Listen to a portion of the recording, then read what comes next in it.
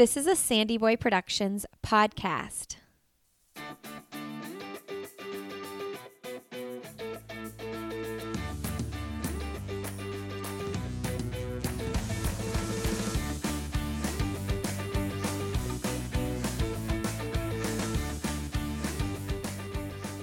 Hey everybody, welcome to I'll Have Another podcast with Lindsay Hein.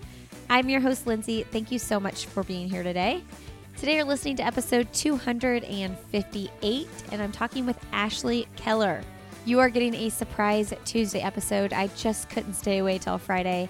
I'm actually going to do a couple Tuesday, everyday athlete type episodes. I know I've been focusing a lot on the pros lately, and so I wanted to bring some other stories your way as well.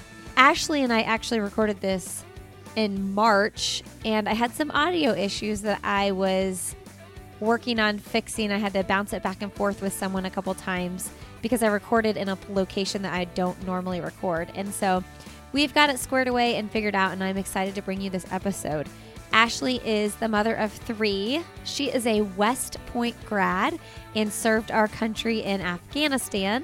Her husband also serves in the Army, and she has been through 8 deployments with him being gone. She is a world champion half Ironman athlete. And in this episode, we get to hear all about that. She actually had a pretty intense bike crash during a triathlon between babies 2 and 3. So before she had her 3rd child. And it's a pretty crazy story that she recounts in this episode. Ashley is also a personal trainer. She runs the company GlowBody PT. She is certified as a personal trainer for pre- and postnatal exercise. And she actually has a ton of free prenatal workouts on her YouTube channel. You guys can find more about Ashley when you go to glowbodypt.com, and she's GlowBodyPT on Instagram as well. All right, friends, this episode is sponsored by the 50 States Virtual Challenge. I am so excited about this virtual challenge. One reason I'm excited is because this is a virtual challenge that you not only can run, you can walk, you can hike, you can swim, you can bike. There are multiple ways for completing this challenge, which I think is really cool because, well, first of all, I hurt my foot, so I'm going to start off by biking. But you can track your activities and use any of those cross-training methods as well as running to complete the distance. Okay, here's what happens. You have an entire year. For the 50 States Challenge in particular, it's 1,275 miles. So you complete an activity, you track your distance, and you watch your map of the United States fill up. You have 1 full year to go about 3.5 miles per day. So that averages out to 24.5 miles a week. Now, if that's too much for you, they have the 13 States Challenge, which is 91 miles for the entire year. And then they also have the Gump Challenge. So if you're thinking 1,275 miles, that's no big deal for me. Check out the Gump Challenge. It's 3,009 miles for the whole year. Now, I created a group for this challenge. It's called I'll Have Another, and I already signed up myself. So make sure if you sign up and you join me for this year-long progress, you join my team. I'll Have Another. And then you guys can save $5 off of your registration for the 50 States Challenge, the 13 States Challenge, which is 91 miles, or the Gump Challenge, which is 3,009 miles. So you can save $5 off your registration of any of those challenges when you use the code Lindsay5. So the virtual challenge starts on Tuesday, July 28th. So you can start logging those miles on July 28th, and you have the entire year. Make sure you check out the challenge when you go to 50statesvirtualchallenge.com. Again, use that code Lindsay5 to get $5 off your registration. Okay, I hope that you all join me. It's going to be a lot of fun. All right, friends, if you enjoy this episode, consider leaving us a rating and review. It's one of the best ways potential new listeners can find us. Enjoy my conversation with Ashley Keller. Well, today on the podcast, we have Ashley Keller on the show. Welcome to the podcast, Ashley. Thanks so much for having me, Lindsay. How are you? How are you holding up over there? Doing great. We are all quarantined, so three kids are home and making the best with what we have. The house is getting a little crazy, messier than I'm used to, but we're rolling with it. Okay, remind me, how old are your kids and what are the genders? I have a 6-year-old and 4-year-old, both boys, and they play really well together. They're actually great at self-entertaining. 6-year-old teaches the 4-year-old a lot. And then I have a 1-year-old baby girl, and she is definitely demanding at this age. Can't talk yet, more than a couple words, and lots of screaming and crying on that end. So she keeps me quite busy. Yeah, that's a really it's so tough when it's like they know what they want, but they can't yet. You just want to say just use your words, talk to me. Yeah. It's so challenging. Yeah. My second was a very late talker, and he's 5 now, and he's actually still in speech. And I remember that being really hard because it was up until like 3 when he was really really saying words and full sentences, and I just remember being so frustrated because he knows what he wants, but getting the words out was always really challenging for him. Yeah. So Claire Dietrich, who was honestly one of my early guests on the podcast. I think she was in the 30s on the episodes. She's definitely 2016 that I interviewed her. So I can't believe it's been 4 years. But, she's been recommending me to have you on as a guest for years. I don't know if you know that. No, I didn't know that. That is so sweet. I love Claire. Yeah, because and we've recently connected and we're gonna make this happen. But long story short, Michelle Gonzalez, who also went to West Point, she's the one who recommended I have Claire on back in the day. And then Claire went to West Point with you, and then she recommended you. But the first time she recommended you was right around the time that you had your really bad bike crash. Okay. And I don't remember if we communicated or not, but it just wasn't the right time for you. So I can imagine. Yeah. I feel like this is perfect that it's happening now, and you're so far removed from that situation and probably feel a little bit more emotionally ready to talk about it. But I'd love to share with the listeners a little bit about you. We're talking with a West Point grad, someone who has served our country. First, I'll just say thank you for that. Oh, thanks, Lindsay. Talk to us about growing up and why you decided to go to West Point. I was a runner, so I was recruited for them. And when I was in high school and didn't even know what the military academy was. But once I visited West Point, out of all the colleges that I visited, I was drawn to it because it was this immense challenge that I didn't know if I could do. And I was really attracted to just seeing if I could make it or not, being, I think it was 10% women when I went through it at the time. It was very academically rigorous, above my level probably, somehow managed to get through. And I knew that I wanted to serve in some capacity at some point in my life. So I thought, hey, why not just get a guaranteed job when I get out? I'll serve in the military for 5 years at a minimum. And if I like it, great. And if not, well, then I've served my country and I can move on. So I decided to go there after just considering my options, and I'm really glad I did. Yeah, and did you meet your husband while you were at West Point? I did. He was actually my next door neighbor when I was a freshman, and he was a junior, and you're not allowed to date upperclassmen, let alone talk to them, flirt, any of that. So I had a huge crush on my now husband for a good year and a half before he even spoke to me. How did it come about though? I think he actually asked my roommate and I to see if he could help us out one time, drive us to a mutual friend's dinner. We were on a triathlon. It was a triathlon friend of mine. She was having a birthday, and it was a way, I think, to just get us both out. I think he thought we were both cute, and then pretty sure I threatened my roommate not to come. No, I'm just kidding. But she actually... She was like, no, I can't take this from you. So we went out to dinner, and we pretty much started dating right after that. Okay, well, and your husband still serves in the military, but he's home now, correct? Yes, that's correct. He's been home since last Easter, actually. So this is the longest span of time, pretty much, that he's been home and not deployed in about 8 years that we've had together. Wow. Do you know when he'll be called to leave again?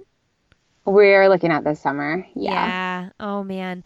Well, one of the things that Claire mentioned to me was that he was actually deployed when your third was 8 weeks old. And man, that transition from 2 to 3 kids is tough. I can't imagine being in that position and my husband being deployed. How are you a mentally strong person? Like, how do you walk through times like that? Not necessarily. I lean on God, definitely not me.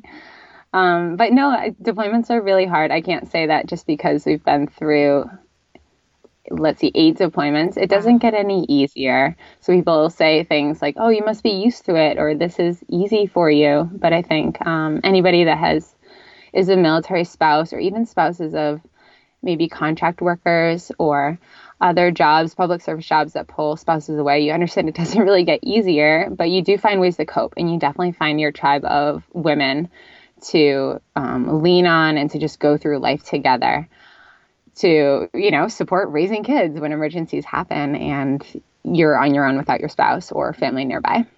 Yeah, my sister, whose house I'm at right now, her husband's a contract worker. He's, I should know this. I think he's in Afghanistan right now. I'm not positive though. But yeah, she's here and he's overseas and she's got her 3 kids. So she's definitely lived a lot of that kind of life. And I've kind of watched her do that. Um, so let's walk back though to when you're in college at West Point. I know you were recruited to run there, but then you got into triathlon and you were really good. So talk about that experience in your life. I really want to take it to, I want to see if I could compete at the national level as a young woman. And that led me to a terrible eating disorder. I was anorexic for years as a teenager and just struggled with thinking that, of course, the more I could restrict my food, surely the faster I'll be. And I think we both know that cycle isn't necessarily successful. So that led to amenorrhea, not having my period for many years, hospitalization, feeding tubes at a children's hospital, the state next door at a premier hospital. And I was not getting any faster. Things were just going downhill. I was restricted from running altogether. Still loved running. I will always love running. And then I just, you can have a self-assessment when you're actually not going to run at the national level as just a runner. I thought, hey, why not explore triathlon? And so as a brand new freshman at West Point, that's when I found Jesus and really changed my world, flipped it upside down from stop obsessing so much about food and more thinking about performance. And so it brought me out of just thinking about running and more about how to fuel my body for endurance events that I could keep going and sustain fitness and have muscle in other areas besides just legs. So I think it was really healthy for me to transition as well from being just a runner to focus on triathlon. And that's where I found my groove. After lots and lots of struggle and failure, got pulled off my first bike race actually because I was lapped by the lead elite cyclist and considered a danger and a hazard to all the other cyclists on the field. So I was pulled off of my first bike race. And, but yeah, I just kept plugging away. I got a lot of help from the best coaches that I could find, sought out everybody who could teach me something. I was just like, pour into me, give me your wisdom. And a lot of amazing folks did. They really poured into me and shared with me what they've learned over the years. And that definitely helped me shape who I am today as far as learning from others who've been there before in order to save yourself time and getting there yourself. So let's walk back to, you mentioned the eating disorder and being in and out of hospitals and the feeding tube. Yeah. Did this start in high school? This did, yeah. And it was partly coping through some medical issues that my mom was having that was really scary. She raised me as a single mom, me and my brother, her whole life. And then having the fear that my mom could die and there's nobody else to go to. So it's a really scary time. And I think just a very unhealthy way of coping and trying to grip onto control in sport and running to try to just be the best runner and just think about that, which is extremely selfish of me. That I can see now, but at the time it was just an obsession with being lean, being thin, and denying that I even had a problem with food, when really it was an obsession with thinking about food all the time and trying not to eat as much as my body needed. Well, if you were on a feeding tube, it must have been extremely severe. Yeah, it got severe. Yeah, to the point where I was hospitalized, in inpatient care, outpatient care. Yeah, it was really bad. It was a really low time in my life. Yeah, I mean, I know that eating disorders are super prevalent in the running community and especially with young girls. And I just always wonder, like you said you found Jesus, so your faith, you came to your faith in college and that helped you through it. Um, what about that made made it possible for you to see a different way? That's a great question, I think, because when I was in the lowest point of my eating disorder, which is a cycle, that you think you're getting better and then you're not. I felt like I would always be obsessed with food, about planning that next meal, figuring out what I wouldn't eat at a restaurant or what were safe foods or off limits foods. I thought I could never break free of that cycle. And that's just a lie, that I think the devil wants you to believe, but it's not the truth. And literally, as I just gave myself up to God and was like, please heal me because I can't heal myself. Doctors haven't healed me, you know, incredible doctors who were doing amazing things. They couldn't change what was wrong in my mind and my visual image of myself.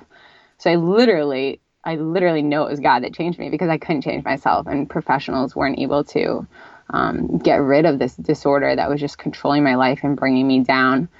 Even while I was in denial that I had a problem. So I'm really grateful for that change earlier. Because I can imagine today, definitely not in a good spot if that didn't change. And then how did that happen? Who was there a key person in your life that did someone take you to church? What did that look like? That was actually a way of me getting out of some mandatory training at West Point. So you had the option to either like stay and do these drills, or the church kids could go to church. And I was like, well, I'm not a church kid, but someone invited me and I'll just go with them. It'll be fine. I'll sing the songs, I'll just join in. If I don't like it, whatever. At least it's getting me away from these people who are yelling at me and making me do all these military drills that I didn't want to be doing at the time. And so I thought it might be a restful scenario where I could sit down for a minute and catch my breath. And so yeah, that was me. That's how I got out of it.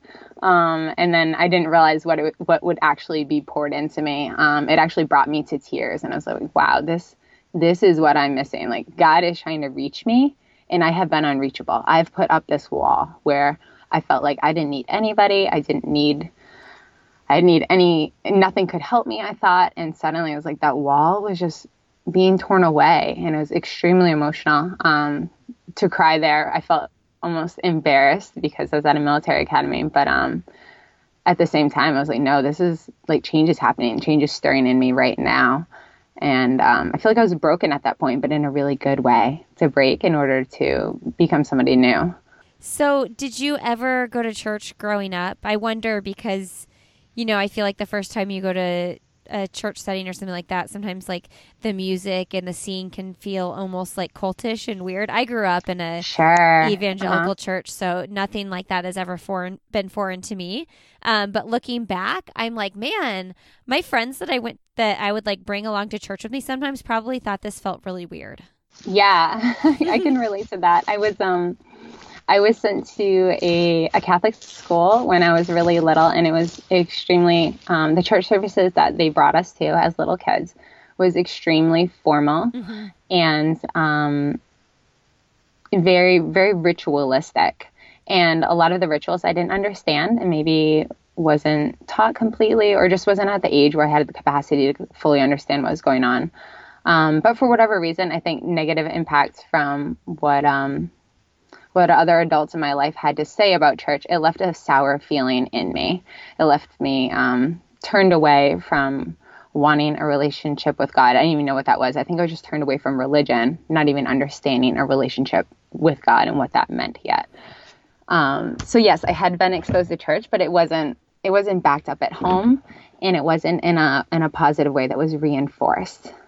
Okay, so when you start dating your husband, is he a Christian? What's that like with your relationship? Yeah, he is, and he definitely helped me grow for the better, to be more the person that I wanted to be. So would you say, I always feel like this is a slippery slope, and I don't know because I've never experienced an eating disorder like on the front lines, meaning like, yeah, I've had times where I'm like, have some issues with my head with eating certain foods, but I've never really battled with an eating disorder. And I wonder, can you fully recover? Are you fully recovered? Yeah, I sincerely am fully recovered now. Now, if you asked me that maybe 8 years ago, I would have been like, no, I still have these issues with foods, that I'd say like, oh, I can't have chips because if I eat them, I won't be able to stop. Or I can't have donuts. Or if I do, I'll always think about it. So I had these rules that were completely made up, right, in my own head that I had stuck to for so many years that they became rules of what I was allowed to have, what were safe and wouldn't make me gain weight, and what were not safe foods. And now I literally eat everything. I eat everything. I do probably have a little bit higher metabolism than most women. And I don't have any guilt surrounding food anymore. I don't worry when we go out to a restaurant what's on the menu or what's not. I definitely try to nourish my body still because I love my body and want to take care of myself and care about my performance. But it's not out of fear or guilt or dread or worrying about weight gain. I don't even weigh myself anymore. Probably maybe every 2 months I weigh myself out of just curiosity, kind of make sure I'm maintaining.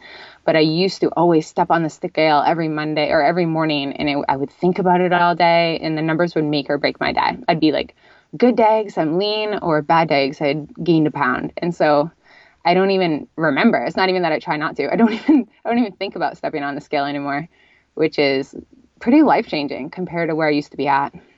Okay, so let's share a message with anybody that's struggling with that. I know that, people struggle with this their entire lives, and I know there's definitely some younger women too that listen to this show. So what would be your message to that person?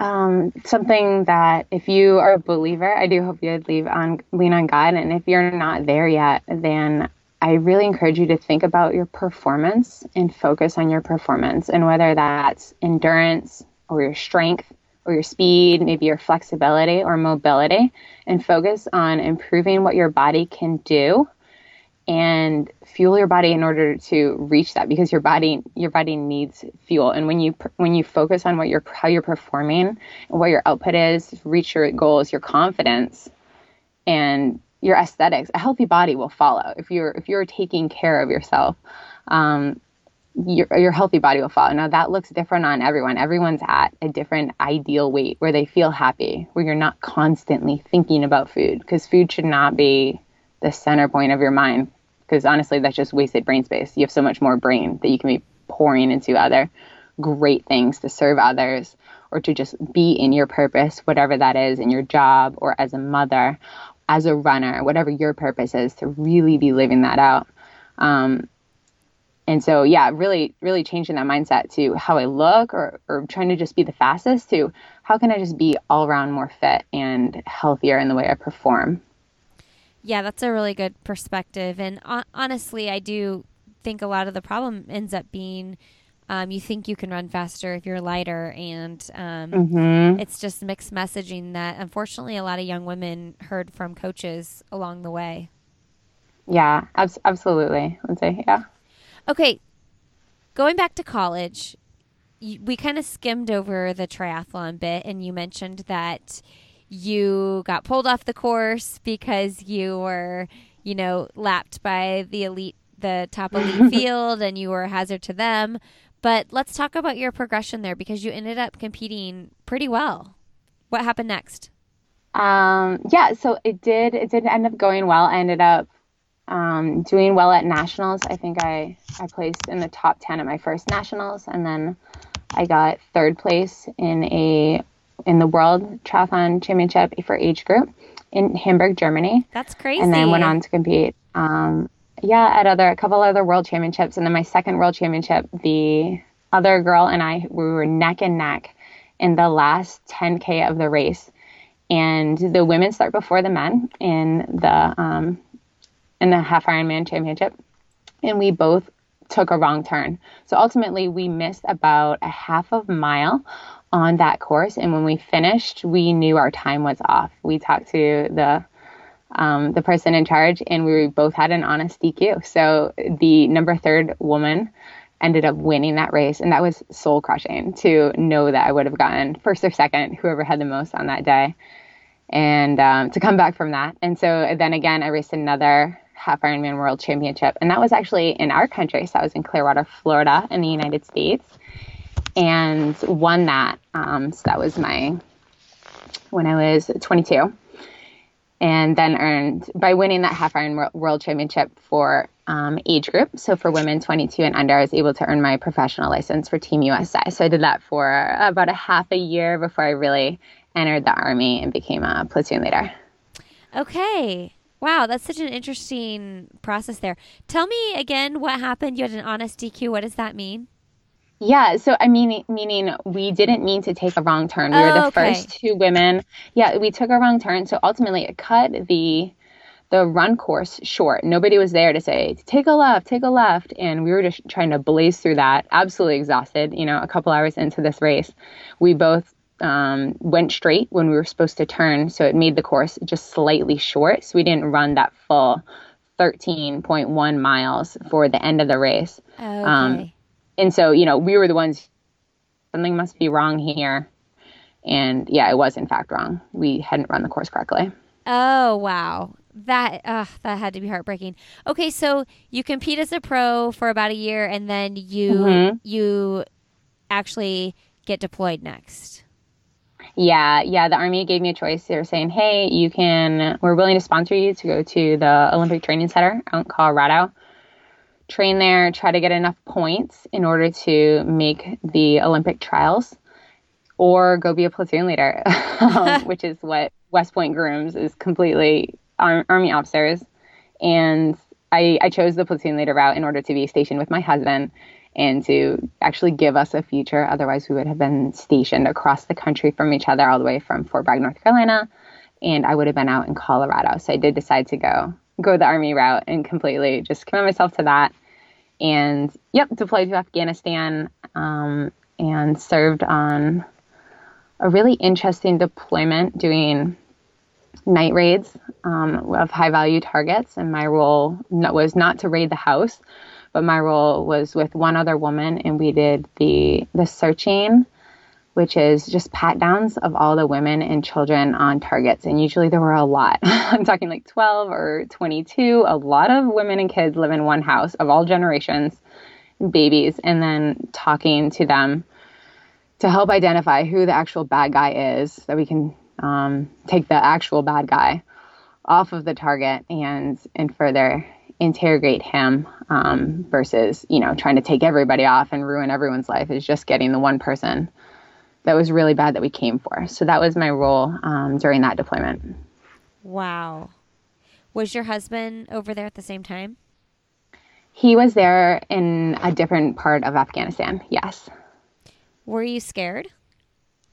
Sometimes I was, but I think you just, kind of like running, you just put one foot in front of the other. We always had to hike in to our location. So a helicopter would drop us off in the middle of nowhere, and it would be dark out, and we'd have night vision goggles, and you just follow the person in front of you. Of course, I was never the one in lead doing the routing, so I just followed the person in front of me. And trusted in my training, I knew what to do, and had trained this so many times that you just kind of react. And I was grateful for my background in running, because it was definitely physically daunting and challenging for me sometimes to keep up on mountainous terrain with a bunch of men who are extremely fit.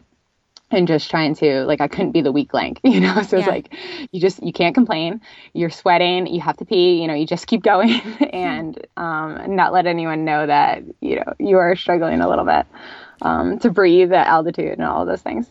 Wow. So, 8 years later, 3 kids, you're home with them, you're doing all these online courses, and we'll talk about those in a little bit. But do you look back ever and think, I can't believe I did that? Or does it still feel super fresh to you? I guess I just picture it as a different chapter in our lives. Like we all go through different jobs, and that was just my previous job. And I liked it. It wouldn't be the best fit for me right now, right? As a mom of three, with my current business and everything. But yeah, I just think of it as a different chapter. It's still part of who I am, and I'm just a little different now. For the rest of us who have never experienced something like that, or, I don't think I would have even ever considered that path. Like, it seems so foreign to me, and it just seems so next level badass kind of situation. I can't imagine putting myself in that situation. Like, I would be so scared. So I look at you as this, very brave human being, I guess is what I'm saying. Oh, I don't think I'm any braver than you. I just felt like this is what I was trained to do, and I was just doing my job. Yeah. Hey, everybody. I'm jumping in real quick to thank a sponsor for supporting this podcast. Sponsors make this show possible. And I want to thank Previnex for supporting this show. This is my favorite product when it comes to multivitamins, joint health, protein powder, kids' vitamins. They have it all, and I use it every single day. My kids take the vitamins every single day. Their supplements are clinically proven to work. The Joint Health Plus specifically is great for runners because it is clinically proven to reduce joint pain and stiffness and improve your joint flexibility. That is something all of us runners want. One of my favorite products is the Neurify Plus Vegan Protein Shake. I make smoothies with these, and what I do for some of my kids is I sneak those children's SuperVite multivitamins into their smoothies, so they're getting a packed smoothie with all kinds of good stuff. It's kind of funny because 2 of my kids will eat those things like candy, the SuperVites, and 2 of them want them mixed in the smoothie. So good stuff. And when you support sponsors of this podcast, you are supporting the show. So I thank you very much for that. And you will not be disappointed. The results on how you feel will speak for themselves. Go to Previnex.com. Use the code ANOTHER for 15% off your first order. All right, friends, and don't forget to check out the other 2 shows in the Sandy Boy Productions podcast network. The Up and Running podcast, hosted by my friend Lauren Flores and Abby Stanley. They are bringing you up to date on all the news in elite and professional distance running. They have interview episodes. They have episodes where they are just bringing you the straight up news in the running world. And these ladies are doing a fabulous job with that. That's the Up and Running podcast. And then the Illuminate podcast is a podcast I co-host with a couple of my friends. And we are just bringing good stories to the world. People doing awesome work in the world. Organizations doing cool stuff. And this week, we're putting an episode out with Demi Clark, who is the founder and CEO of She Built This City. Google that. It's exciting. It's a great episode, a great organization. And I'm excited for you guys to listen to it. All right, enjoy the rest of my conversation with Ashley Keller. Let's talk about now, the here and the now. So you after deployment, you deploy one time and then you come back and start having babies? What does that look like? Yeah, actually pretty much. About, I don't know, a half a year later or a year later, decided to get pregnant and have my first baby. Okay. And then when did you decide to start your online business, your Glow Body PT? So during that pregnancy, I was still in the Army, and I didn't decide to start a business. I just decided to start a free YouTube channel. Just kind of like how you start your podcast. You're like, hey, I'm just going to start this for free and give women what you wanted, right? Like you just wanted to listen to this podcast yourself, just like I wanted a running podcast. And so I just wanted to give women for free what I couldn't find online, and that was challenging prenatal workouts that were actually safe. And so I just started recording while I was still in the Army. I changed into out of my Army combat uniform, put on a workout outfit, and recorded over my lunch break, and then hurry back to work, wash off mascara off my face, and then go back to my work day. And it was just a way to serve others, hoping that there might be a few like-minded women out there who really wanted some short, intense workouts that got the job done, that weren't just breathing and stretching and yoga during pregnancy, for women who wanted to push hard, but be smart and efficient and safe about it. So what was your undergrad in? It was not related. It's human geography of Okay. Middle East and Africa. Yeah. Okay. So Yeah. how did you get into this? Like, what was the process there? I think just a love of fitness. Like I have loved running, loved triathlon. I didn't have the time anymore an active duty Army woman. I didn't have the time to be training 14 hours a week like I did when I was really racing hard for triathlon. So I knew I needed more efficiency in my life because that time wouldn't exist. It definitely wouldn't exist when I became a mom. I knew that. And so short, efficient at-home workouts were the only way to get it done. And I thought some other women out there might benefit too, or might be able to use them in order to get results faster. Okay, so this starts when you're pregnant with your first, you're still working in the Army, and then what happens? And how does it expand? And what do you learn postpartum? I know that a lot of people jump back into workouts and not taking into consideration the damage of their pelvic floor after baby. So, how did you learn along the way, and what were your next steps to really starting this business? I think I'm a little bit of a nerd at heart and that I like to read journal articles. I love research and I wanted to really learn what worked on the postpartum body. So when our babies grow bellies, absolutely amazing, but they stretch along the center line, along the linea alba, which causes the rectus abdominis muscles to spread apart. And that's called diastasis recti. Once that gap between the front, like the six-pack part of your abs, once that spreads apart more than 2 finger widths, which happens to 99% of women during third trimester, sometimes during second trimester, you have to heal it postpartum. And some lucky women out there, it heals naturally. But for the most of us, a good 65-70% of women, it doesn't heal naturally. And that gap will stay there. And no matter how many planks or sit-ups or crunches that women do with best intentions to flatten their stomach and feel like themselves again postpartum, it will lead to what looks like a mummy tummy pooch, no matter how lean and how much body fat you lose. So it's really frustrating to women who are trying to get fit. So I poured myself into learning what are the absolute best exercises postpartum and what is the best, most effective order in order to apply the principles of progression in order to avoid plateaus and get women results.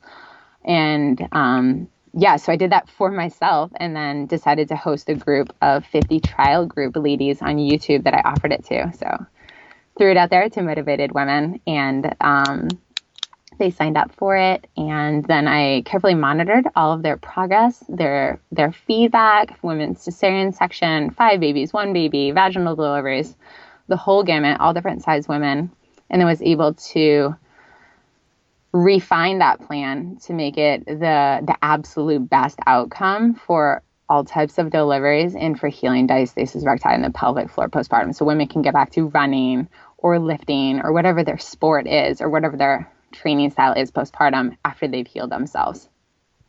What do you think some of the biggest mistakes people make postpartum as far as coming back to fitness?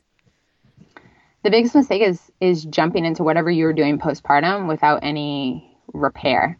Because it's like having a big bowling ball in your stomach, like leaning on this delicate hammock.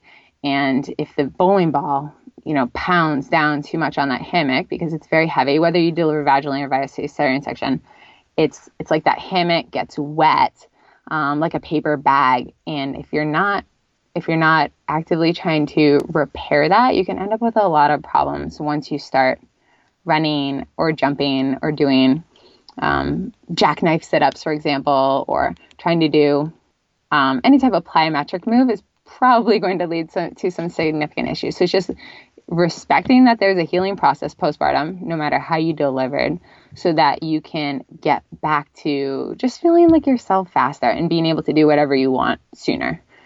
I know in the running community, I think we see this more often with first babies.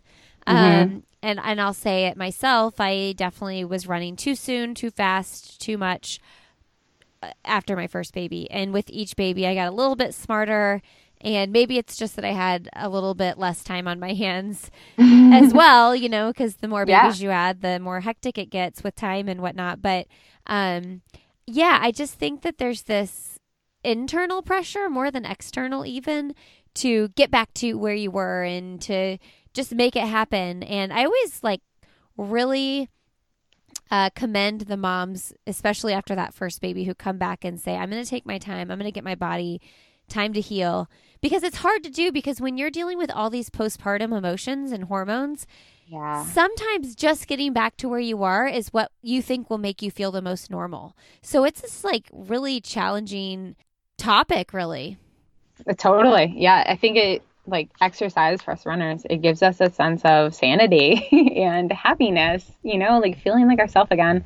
And I think some sort of exercise, like you need to be doing something. Maybe it's not running really fast. You know, racing a couple months postpartum might not be the best idea for the majority of us. Yeah. But having a plan and structure, I think, takes away that stress and that feeling of like not knowing if you can get back to where you were before, if you can be as fast as you were before. Honestly, you can probably be faster postpartum with the way our blood oxygenates itself during pregnancy. It gives us actually a little bit of advantage as mothers to be more efficient. But yeah, in those first weeks postpartum, it's really stressful, feeling like we've kind of lost who we are a little bit. I can completely relate to that.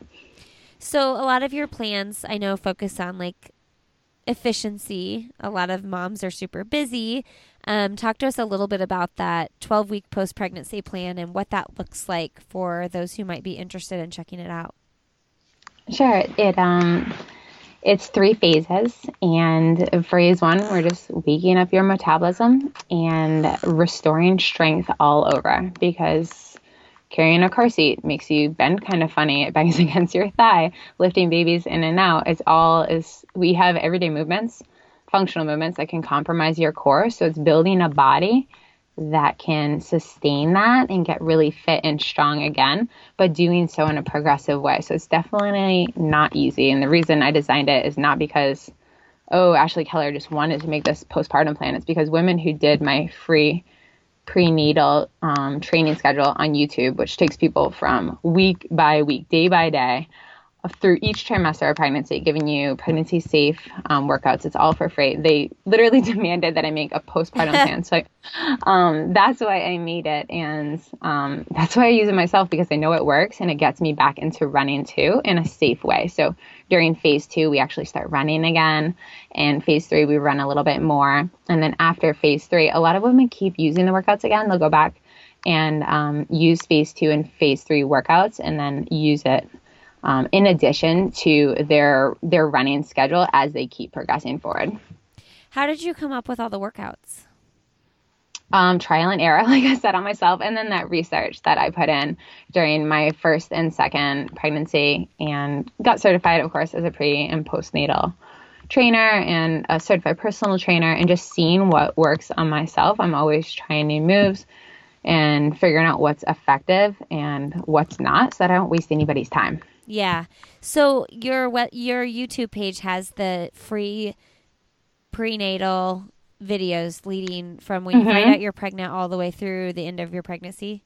Yeah. So glowbodypt.com, glowbodypt, it stands for personal training, but it's all one word, and that's where you can snag. It's totally free. The free prenatal training schedule that takes you through your entire pregnancy to take the guesswork out. And then I'm also doing a free plan right now while everyone's quarantined. Oh, seriously? It's another at-home plan, and it's called 21-day 8-minute workout challenge. So every workout is 8 minutes, and I usually give you 2 to 3 per day, and it's a click and go calendar. You can just click on it. It takes you to your YouTube workout. They're 8 minutes long each. And it's a great way for me to stay strong while I'm still running. So I'm also half marathon training right now. So it's workouts that don't take a lot of time, but help keep me injury proof and strong, so that, not ending up injured. Okay. So they're 8-minute videos, but you do 2 to 3 a day.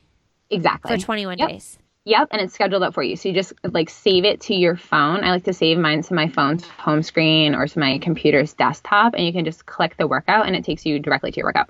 So you mean save it from YouTube or what? Save it from my website. It'll get emailed to you at glowbodypt.com. It gets emailed to you, and then you can instantly download it to your phone, your laptop, wherever. iPad. Okay. Yeah. So you mentioned you were half marathon training, and I know that your half marathon got canceled, but I noticed that you had posted that you were trying to beat your 22-year-old self PR. So what was that PR? That was during a half Ironman. I've only raced 3 half marathons in my life. I tend to do other distances, but now I'm going back to the half, and that was a 1:28 during a half Ironman. So I'd like to beat that now. Yes, we'll see, but a different level and different amount of time that I'm putting into training, right? Compared to single, no kids, Ashley, to 3 kids, often running the house on my own, Ashley. Man, you ran a 1:28.5. I mean, I guess if you had your pro card, I assume you're running pretty fast, but that's really fast in a half Ironman. A lot of other faster women out there. Yeah, for sure. Yeah. Okay, so what are you going to do now? Because when was your half? It was supposed to be this past Sunday, and yeah, I decided to train through. So it wasn't a long training block. It was an 7-week training blocks. So I'm not at the point where I'm at like 16 or 20 weeks of heavy training. If I were, I'd say, hey, let's lay off and take a break. But I'm going to just train through and hopefully shoot for one early this summer. Okay, so you'd finished out your training. You're just going to keep on going. How many weekly miles were you running leading up to it? I know you're still doing all your at-home strength stuff as well. Yeah, about 25 to 30 max. Okay, nice. And what kind of workouts were you doing? How many days a week were you running? So I always start with base training, and once I get into regular mileage or regular harder training, I'm only running 3 days a week. Once in a while, 4 days a week, but I just don't usually have time for it. So I put in at least one really harder workout per week. Like this week, I did 3 miles hard with 3.5 minute recovery, and then 2 miles hard with 3 minutes recovery, and then 1 mile hard with about 1 minute recovery, a little bit of jogging, and then a half mile hard. And that was with a warm up of a mile and a cool down of a mile. So that's my good quality workout for the week. And then of course I'll have my long run and then an aerobic easier run just to get into mileage. And for your long run, since you're only running 3, max 4 days a week, do you do faster pace miles than that, or do you just run easy? I run up moderate. So ideally it would be easy. It depends on childcare of that day. Yeah. But easy to moderate is definitely the goal so that I can prevent injuries. And I'm always trying to run on trail versus concrete or asphalt. So I will take a slower time running on compact trail versus trying to put in too much mileage on concrete and end up with a overuse injury. It's a really relaxed approach to training for a very fast half marathon that makes it feel less intimidating, I think would be how I'm feeling when I hear you talk about it. Oh, that makes me happy. Well, I mean, I think that people overthink how much they need to be running. You know what I mean? I think people think they need to run more than they do.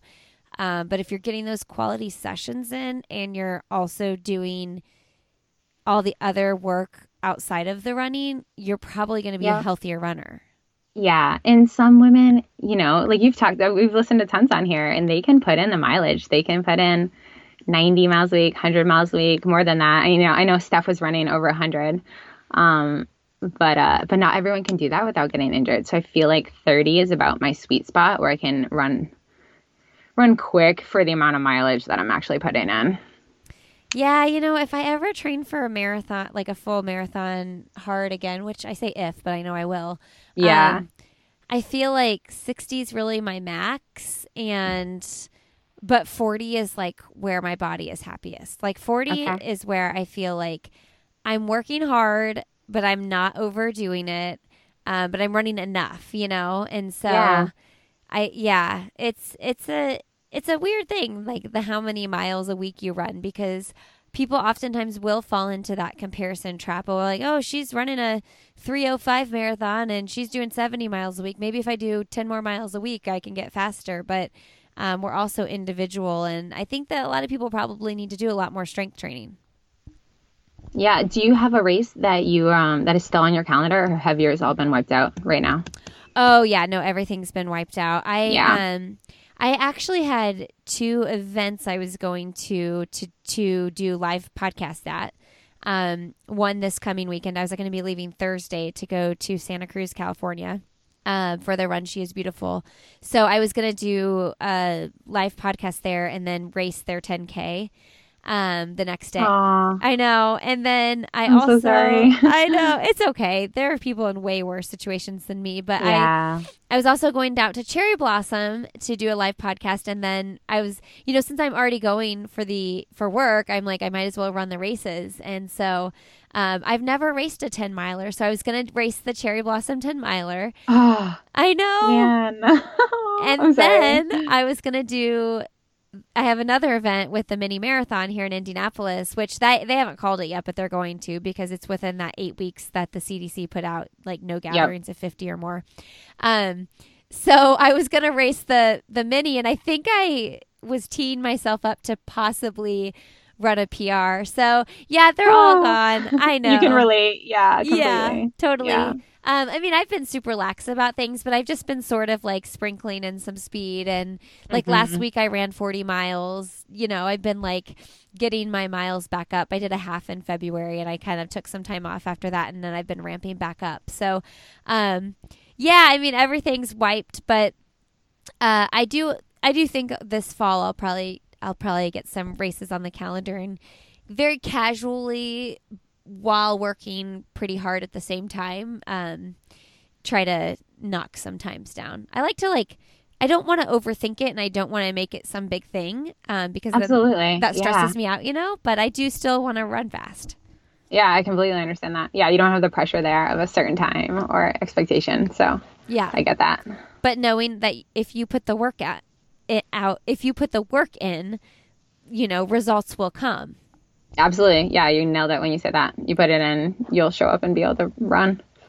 Well, one other thing I wanted to talk to you about before we head to the end of the podcast questions was, we kind of mentioned it at the beginning of the episode, but that first time that we were possibly going to do an interview, when Claire Dietrich had connected me with you, and you just had that awful bike accident. And that was just crazy what you went through. So can you just kind of explain that time in your life to everybody and what actually happened?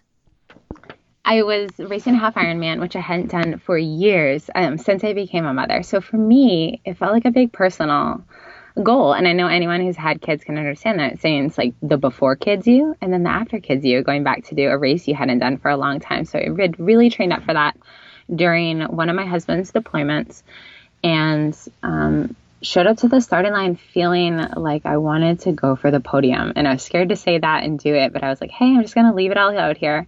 I won't be racing like this again, because I had plans to try to get pregnant again soon. So I knew this was my chance. Go out and do the best I can. And I was just a couple miles into the first bike, had a solid swim, and myself and the top, it ended up being 3 other women. We all crashed on a metal grated bridge that was arching over the ocean water. Whoa. Where condensation had come up and had gotten the bridge quite wet. And so it was sharp. And volunteers, after we went through, they're yelling, slow down, slow down. But we had just come on that bridge at a blistering speed, and it was just so slippery. None of us crashed into each other. It was just that we couldn't control the narrow, knobby tires on our bikes enough to go straight and not crash. So we were all ambulance off. 2 ambulances came on the scene right away and took the 4 of us off to the hospital. And due to HIPAA and protocol, I asked how the other women were doing, and the hospital staff weren't legally allowed to tell me. I didn't know any of the other women, but just wanted to make sure they're okay. So I never found out, how did they fare during their own unique bike crashes. But it was bad. I lost all of my front top teeth, were knocked out, broke my elbow, wrist was casted, palm split open on each side, completely bloodied, so that I couldn't use my hands. And it was one of the scariest days of my life to be sitting on the side of the bridge, just bleeding and knowing that my face got wrecked, chin split open, lips split open. It was messy. Were you in so much shock? Like, how badly, like, were things numb? Like, how badly was that feeling in the moment?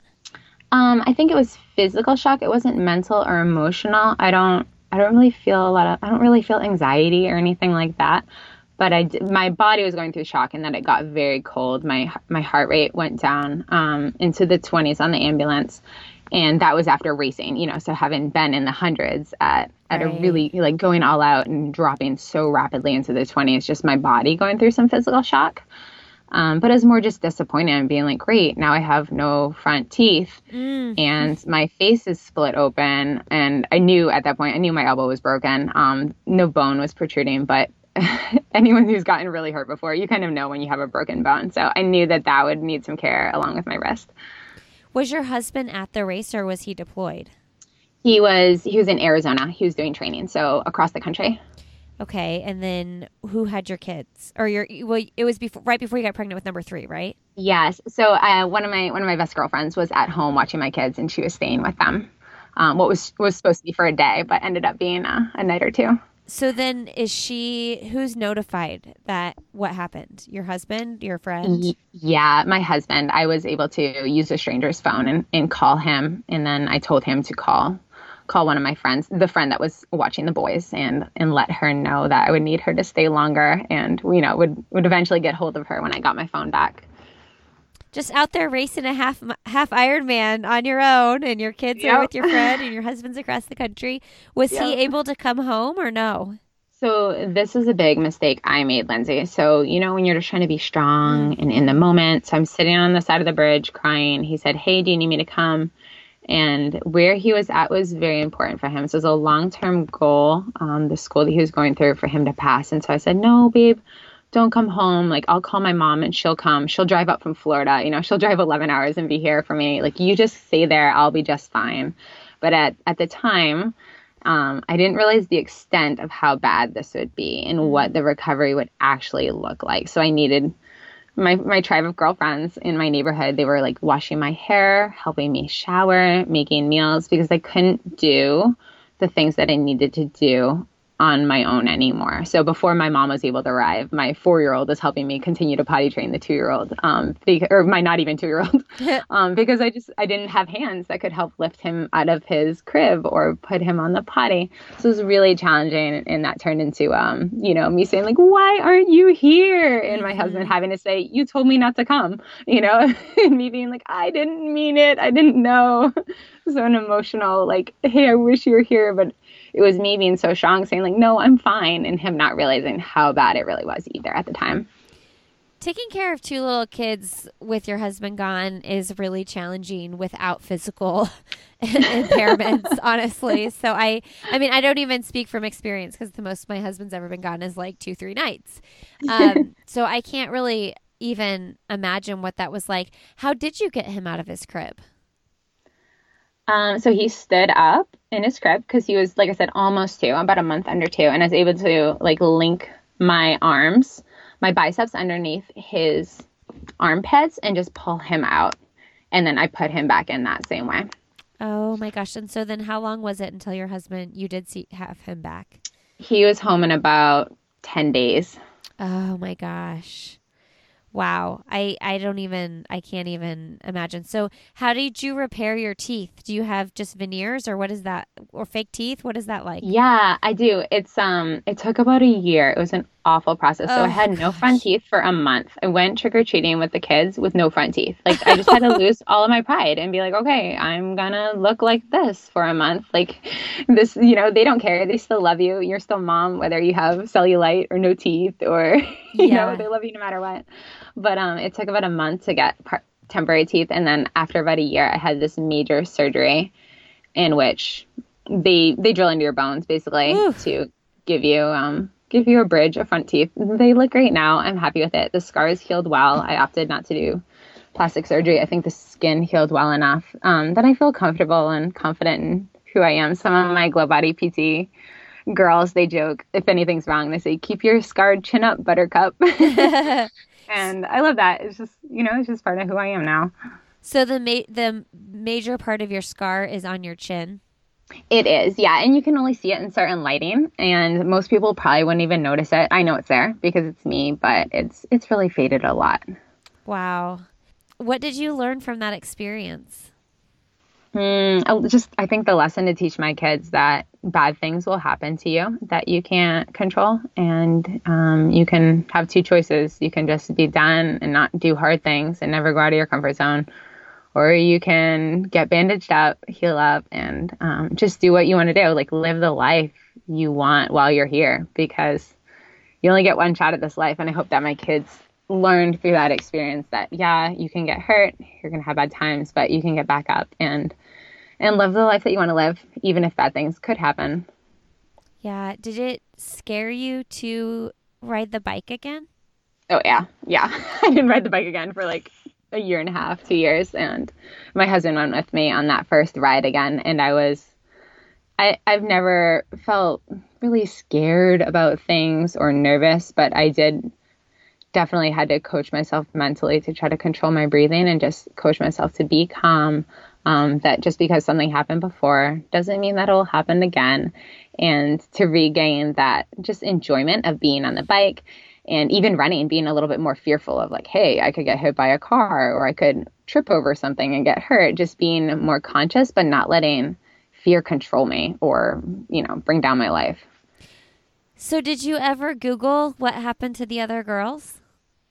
Yes, one of them, she messed up her knee, and the other ones, they didn't have anything serious that I didn't find anything about them. So, yeah, that's all I know. Everyone lived, nobody died or anything, but it was traumatic for each of us.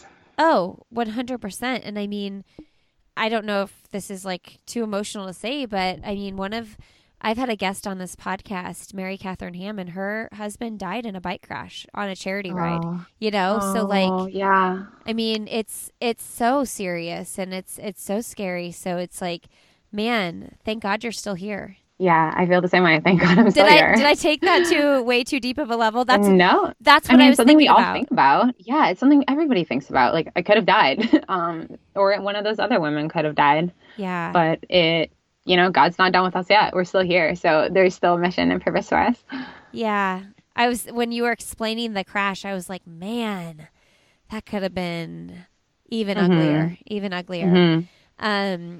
A note on Mary Catherine Ham, man, she was way early in this podcast. I don't know if anybody was listening back in the day, but she just got remarried. And yeah, I just saw that. And so, her husband's been gone for 3 years now. And when he passed away, she had 2 little girls. And the youngest was, like probably 15 months or something. So maybe not even that old, but yeah, she's got a new husband now and living a life of purpose, and bad things happen, like you said, but your message that you had for your girls is just made me think of her moving on with her life and living that life of purpose too. So let's move on to end of the podcast questions. Okay. Ashley, what is one thing professionally or personally that you'd like to do that you haven't done yet? Ooh, personally, when our kids are in high school, we plan on going as a family to countries like Syria or Iraq and serving in whatever capacity we can, just serving people who are refugees or displaced, and whether it's in like a medical capacity or shelters or logistically. But I think Luke and I are both called to serve in places that are hostile environments. Neither of us get too stressed about things, and we just have a heart to serve there. So yeah, we plan on involving the kids in that, and it'll be for short periods of time, maybe a month or 2 over summer breaks. Not a place that we will live forever or move to. I think I'll always live in the United States, but really a big goal of mine is to do that serving, just no strings attached, just loving on others when we have kids that are a bit older. So are you saying you wanted to bring your kids with, or you guys go without your kids? Yes. Yep. We will bring them with. Okay. And then are you guys thinking you're done with 3, or do you have hopes to have more? My husband would really want more. He loves big families. He comes from a family of 7 sisters, 1 brother. So He comes from big families. Me, I'm like, okay, I'm pretty good at 3 right now. I have not gotten rid of our baby stuff with my youngest being 15 months old, so I'm holding on to it. Like, I'm not totally made up my mind, but if 3 is still a lot. Maybe you can tell me, give me advice on that. Well, I With don't know. I yours. mean, when we had 3, I held on to all my baby stuff. And when we had Okay. our 4th, Uh-huh. the second he grows out of anything, I'm getting rid of it. I'm like, so I feel like it feels final. Whereas with 3, I was like, I'm going to hold on to it just in case, you know?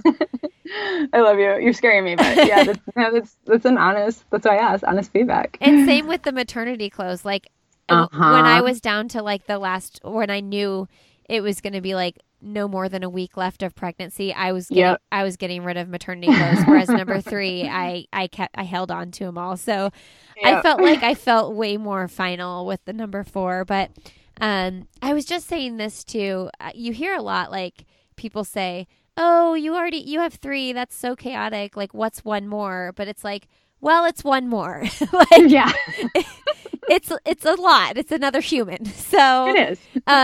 but I do think that, you know, either way, it's a beautiful thing, and you can't go wrong, obviously. Yeah. So we'll Um, wait and see. yeah, I appreciate you sharing that though. Professionally, this maybe it sounds weird. I've always wanted to lead just a big group workout of just strong, motivated women who just want to work out in a big arena or grassy field together. And just there's something powerful with women coming together and all sweating together and working out hard. I don't know if that'll ever be like at a race venue, like a pre-race venue or post-race, but that's something I'd love to do professionally, someday. Just not anytime very soon because Right. none of those things are happening. Not right now. Right. Someday down the road. Yeah, that's awesome. That's definitely a goal that I see you making happen for sure. Thanks. What is an accomplishment you're most proud of? Ooh, I don't know. I think I'm most proud of during the recordings and like development of each of the workout programs that I have. My husband was deployed for at least part of it, and it was I was very close to quitting all of them, at some point or another, because it's hard with children at home and trying to balance it all. But I'm just really proud of myself for not giving it up and keep doing it, because it was more for just me to have these workout programs that help save me time and give me sanity so I can just click and go. But I knew that it would help other women too. And I really wanted to serve other women in that capacity. So I'm just glad that I didn't quit while I was designing and filming and recording and editing those plans. And what is the best, most recent book you've read? It's called Becoming Mom Strong by, I think her name's Heidi St. John. Okay. And it made me laugh. It made me smile. Just gave me all the different feelings that I could relate to motherhood. So that's why I liked it. Okay. And what is a nonprofit you like to support? Save the Storks. Oh. They do, yeah, they're like vans/buses that are around the United States, some in cities that are underprivileged, and just give free ultrasounds to women who need it, free STD testing. Just help serve women. And who's someone fun, motivating, or inspiring that you'd like to have coffee, tea, or cocktail with? This is a hard one. I'm thinking like Chrissy Wellington or Gwen Jorgensen, but it'd be hard. I feel like I'd love to meet a lot of runner or triathlete women and just chat about the sport and things that they've been through. And then what is your one message to send to the world? That your body, exactly how it is right now, no matter what you've been through, whether you have stretch marks, cellulite, scars like I do, it's perfectly made, and it's been through a journey, and that I really want you to be proud of where it's at and to love yourself, not in a way of like, ooh, like self-love, like soft like that, but no, like self-love, like take care of your body, like push it to do the things you want to do, whether that's run faster or lift stronger, like eat healthy because you love your body, not because you feel like you have to. I love that. Ashley, thank you so much for coming on the podcast and sharing your story. And I look forward to your 21-day challenge. Yay! I'm so glad you're going to do it. I think you'll like it, Lindsay. And I've learned so much from you. So thank you so much for this podcast and your other podcast. I love that you have a whole production company. Oh, because I've started to listen to those too, Illuminate. And yeah, I'm grateful for you. Oh, thank you so much. That's so kind of you. I really appreciate it. All right, friends, thanks so much for being here today. Thanks, Ashley, for coming on the show. You guys can find Ashley on Instagram. She's Glow Body PT. Look up her website as well if you're interested in any of her pre- and postnatal plans. You can find me on Instagram. I'm Lindsay Hein 626. You can find me on Twitter at Lindsay Hein. And you can find me on Facebook. I'll have another podcast with Lindsay Hein where we have a group as well. Make sure you check out our 2 sponsors for this episode, the 50 States Challenge. It's a virtual challenge. I'm going to be doing it. You can use the code Lindsay5 for $5 off your registration. And check out Previnex. Previnex.com. Use the code ANOTHER for 15% off your first order. Good quality vitamins and supplements and protein powder over there. All right, friends, I hope you enjoyed this episode with Ashley. Wasn't she wonderful? I'm going to be bringing another Everyday Athlete episode. I don't even know if I like calling it that, but that's what I'm saying right now. A non-pro runner, I guess you would say. I'm going to be bringing you another one of those out soon. So stay tuned for that. Make sure you're subscribed to the show so you don't miss it. This Friday, I'm putting out an episode with Mary Kane. So that'll be exciting to hear her story on the podcast. All right, friends, thanks so much for being here. Have a really great rest of your day, and we will see you Friday.